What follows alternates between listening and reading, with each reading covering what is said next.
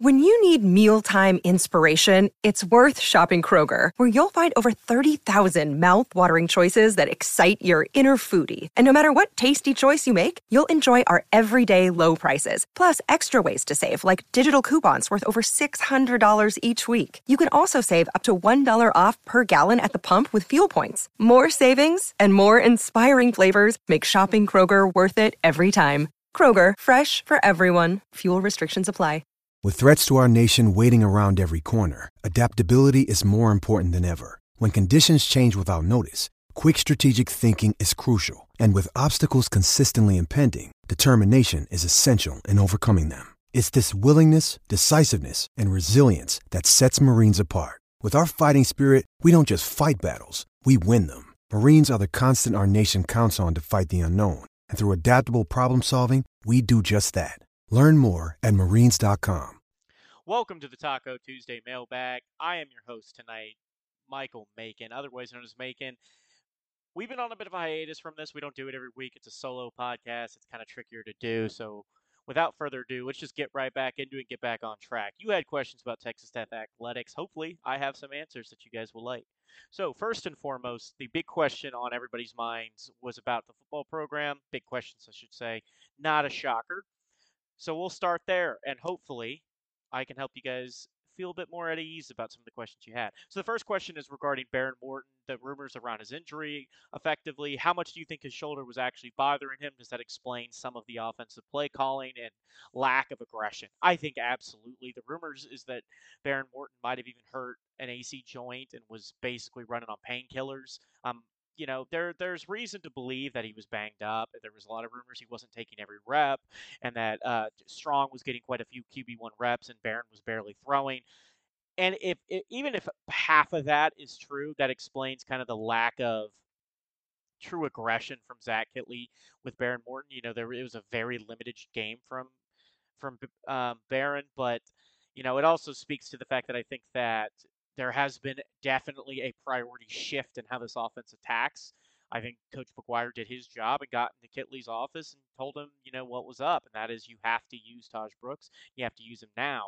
So that was kind of comforting to see and experience against U of A. Because here's the other thing about it is even if Baron Morton was limited, I think the offense is shifting to be much more orientated around your backs. Both had fantastic games. Cameron Valdez was incredible in relief of Taj Brooks and showed off his real breakaway speed. Taj was himself. He is one of the most patient backs Tech has ever had, one of the ones with the best vision. He just did an incredible job finding 4 to 5 yards when there was really nothing there at all to be found. So it's probably bit of column A, bit of column B. Yes, Baron Morton was clearly not 100%. Clearly didn't get a lot of reps in practice as QB1, despite the fact Shuck went down due to his shoulder. This week, by all accounts, he's feeling a lot better, and we should see more of what he can do. We're going to find out a lot more about your young quarterback in the road to Waco. He got spanked by Baylor last year, as did really the entire team. That wasn't a solo defeat by any stretch. So it's going to be kind of a moment for him to maybe address a lot of questions about both his shoulder health and his overall play. We'll see, but expect a heavy dose of the ground game regardless of his status. Second question is about the receiving group. Still more questions here in this group overall, so I'm not surprised to get another one. But again, we're getting another question about receiver separation and drops. So this question is, are the receivers really to blame more than we've been led to believe by just the random fans on Twitter? Perhaps we were too harsh on Shuck. So I don't think we were too harsh on Shuck, to be honest, in the sense that he was playing poorly. And again, his injury was horrific, and I'm rooting for him, and that is the worst possible outcome. If he lost his job, I want it to be because he lost it honestly, and I wanted him honestly to go win it. I would have loved to seen him go win it. The receivers were not helping his cause by any stretch, though. There continues to be a lack of real separation from a lot of the receiving core. There continues to be critical drops in big moments, and there continues to be this feeling that there just isn't a guy to go to when you need a big play. And that's the real thing that I think this receiving core lacks, regardless of how much of the problems in the passing attack have been separation, route running, drops, any of that. The real issue is who you go when it's 3rd and 7 and the game's on the line and you've got to get this first down to keep the chains moving. Who's getting the ball? When it's 4th and 8, when it's 3rd and goal from the 9, And these are all pass-heavy plays in critical moments. You've got to get the first down. You've got to get in the end zone. Who's the guy you targeting? And you can see it is a problem at all levels when you don't have a guy, right? Like, look what happened to the Chiefs when Kelsey was hurt, and there was nobody in that receiving corps stepping into the role of being the guy. It really hurt them. It and to a much greater extent in college, that's even true, because in college, one receiver can really just change a passing attack. And right now, we're missing that guy. I think maybe Fungi can step into that role a bit more than he has. Bradley, Koi Eakin is a guy that the staff really likes to start taking on more and more. Xavier White, Miles Price, these are all guys who are talented receivers, but just have not been able to assert themselves as the guy. And that, more than anything else, is the big problem right now in the receiving group. There's no Jakeem Grant, there's no Ezekama. There's no guy to bail out your quarterback in a tough spot. Right now, it's by a committee effort. And that's not necessarily the worst thing in the world, that you're able to target a lot of talented guys, but they're all just kind of stuck in the middle. I think Miles Price is maybe making the best case to become your wide receiver one target, but it's still wide open, and that's to the detriment of the team. We need somebody who can regularly be all right, we just got to throw it up there and hope he gets it, because we've got to make a play right here. Next question is on the defensive side of the ball. First half was absolutely atrocious. Second half was some of the best defense played in Red Raider country in a while. What was different? First and foremost, a huge credit to the staff. That second half was beautiful, guys. If you don't believe me, 100 yards, I think, was all they gave up. No points. U of H never looked comfortable in that second half. Tech iced the game on the back of its defense. So huge credit to the staff for making adjustments. Tim DeRuiter came up with a much different game plan. What was different? I think there was a sense of urgency in the second half. In the first half, it really looked like Tech was sleepwalking. And, the pass rush still isn't great, but it was much better in the second half. That's something to highlight. There was a lot more pressure in Donovan Smith's face. Once he was uncomfortable, we saw the Donovan Smith we kind of expected to see in Lubbock, a quarterback who is a dog. I love Donovan as a player, but lacks some of the higher level quarterback ability that you have to have at this level. And once we flustered him, that offense just melted down in the sun. But I think the biggest aspect is just the fear of God was put in them at halftime. I have to imagine that was an absolutely horror scene of a halftime speech. They came out cold. I think it was Ben Roberts who said that they seemed, once they got sweated a bit, seemed to get into it. I don't know why you need extra motivation to get ready to play a home football game when you're a 1-3 team that is desperate for that big win. But they clearly needed something to get them going. And thankfully they found it, because you needed to play a strong second half. I don't think your offense is built for real shootouts this year. You're riding your ground game. You've got an inexperienced quarterback. The offense was great on Saturday, but a lot of what allowed them to be great was, in that second half, they didn't have to run a million miles per hour and take a bunch of risks and all that nonsense. They could largely just be relatively efficient every other drive and eat away at clock. Scored 35 in the first half, 14 of which was on special teams. Second half, you only scored 14 points. The margin of victory is fantastic, but the offense isn't built to put up 50 this year. It's just not. You need to win games in the 30s, because you need to ride your ground game. You need to eat clock. You need to play possession football. And you have the tools to do that. So the defense has to do more of what they did in the second half. And the biggest thing is play with urgency. Last year against Baylor, I think the biggest thing I could say against the staff was they looked unprepared, unready, and unmotivated, and Baylor pounced. You go into Waco, it is a critical game. Crowd's not going to be very big. It just isn't going to be. I wouldn't be surprised, I should say, if there's not a tarp up or two in that stadium. It's just not going to be the hottest environment in the country, but they're going to be coming off of a very big win. They're going to have a little bit of momentum underneath them. So you got to be ready. You got to be motivated, and you have to beat Baylor. You have to be. There's no excuse for not beating them. Maybe there still exists this gap between the newcomers and the rest of the Power 5 returning group, and I think that's true. That's why Baylor was able to ultimately outlast UCF. But Baylor and Iowa State are kind of having a race, and you're in that race too with Oklahoma State for the bottom of the Power 5 team, and you need to clearly assert yourself right now as being above that group. Start separating, start getting back into the season. You win that game, you're sitting at 3-3 overall, and you've got Kansas State up next, who looks more vulnerable than I expected. So you can really start changing your season, but it's motivation. That's what it was clear in the second half against U of H. This defense, when they're playing motivated football, can play as well as they have all year, which is very well. Now, the next question is about the special teams.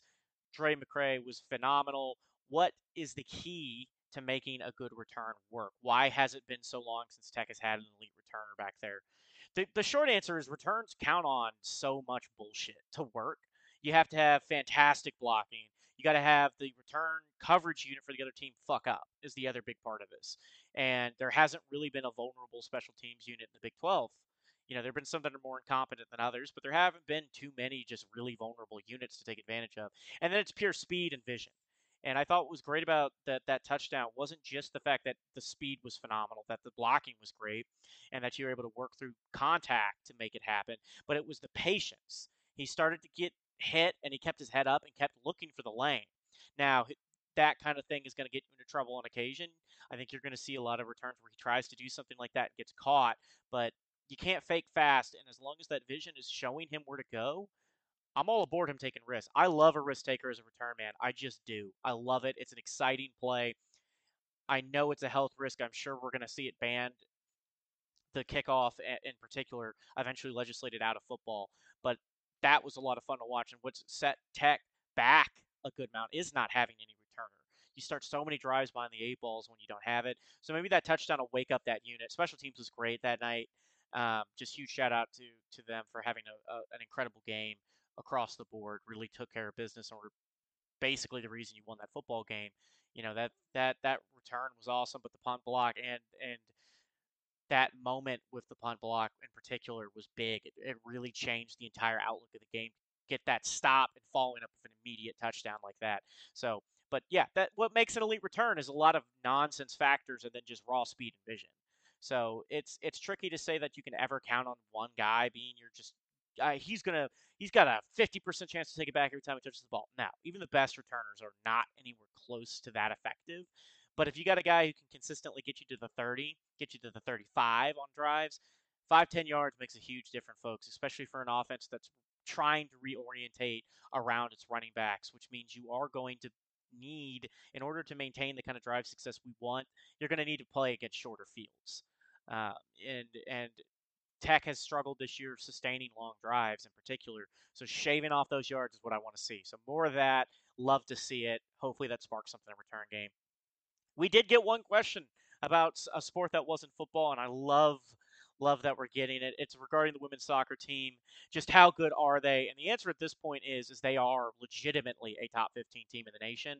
I don't know what the official soccer ranking is supposed to be, as in what is their version of the AP poll at this point in time. But the short and thick of it is they are pretty much ranked in the top 15 by every major poll. The Tech Twitter account listed four here, which is the United Coaches Poll, Top Drawer Soccer, College Soccer News, and then the NCAA RPI, which I'm probably willing to guess is the one that weighs in. I don't know how the tournament selection works for soccer.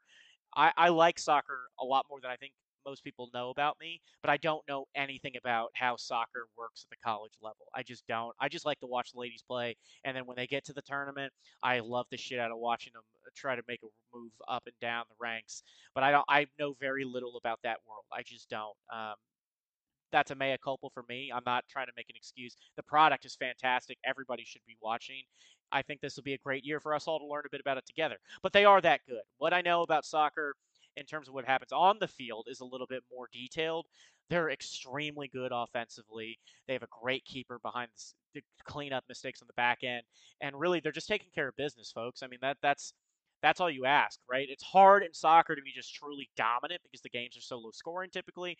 But let me read you some stats that the account put out the other day. First in the country in assists, second in goal differential, fifth in points per game. There is probably arguably one more dominant team in the nation since you're second in point differential, but that's pretty incredible. This is an offense that's built to hunt, and they're playing. And that's the thing. Soccer's, to me, I've watched enough soccer to be like, I can respect a team that packs it in, parks the bus, and tries to play defense. I can respect it. I know a lot of people don't like it, but I can respect it. If you think you got to do what you got to do to win, I don't give a shit how you win. Just win. And in soccer, it's almost sometimes better to play for a draw if you're really outmatched. So I understand that. But I love, and everyone loves, a team that's going to score a bunch of goals, and this team does. Look, it's time for everybody to get on board. The bandwagon is still in the station. You can still hop on. I understand the latecomers. Soccer's not everybody's bag. Like I said, I don't know much about the world of soccer outside of just a general appreciation for the on-field product. Let's learn together, folks. Let's all get more involved. Us here in the Cotton Club crew can do more promoting it. I want to give a shout out to everybody who's been covering the women's team far more than we have. We got to do a better job. We all could watch. It's a lot of fun. I've been watching the games more often than not, but I just don't want to comment on something that I don't have even close to an expert opinion offering up on. But I've been trying to read more about soccer tactics, so I can bring you guys more coverage. And really, they are that good. I mean, this is one of the best tech soccer teams ever. Granted, that gets settled when we see how they do in the postseason. There have been some really successful tech soccer teams, but right now they are playing the best soccer we've seen in Red Raider land in a long time.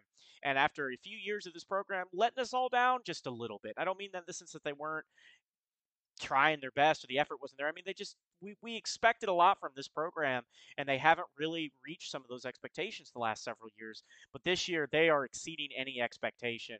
This could be a national contending Texas Tech team. And folks, we don't have enough national titles to start turning our noses up on a sport we maybe don't love as much. So tune in and really enjoy these ladies' work. It's a lot of fun. It is a lot of fun to watch good soccer being played.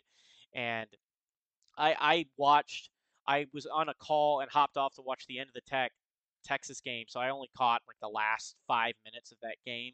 So I saw the free kick happen, and I don't know what the craziest goal in soccer history is, but that is well up there for one of the craziest collegiate goals of all time. So they're playing fun, they're winning, it's exciting. Hop on the bandwagon, get in. Now, that is all the time we have. This is a short podcast. Thank you guys for listening. We'll be back next week with this one again. Hopefully, we'll have more coverage for you guys throughout the week about Texas Tech's date with Baylor coming up, including previews, keys to the game. Keep an eye peeled for any articles we got out this week as well. Enjoy the rest of your week. Have a good one. Wreck 'em.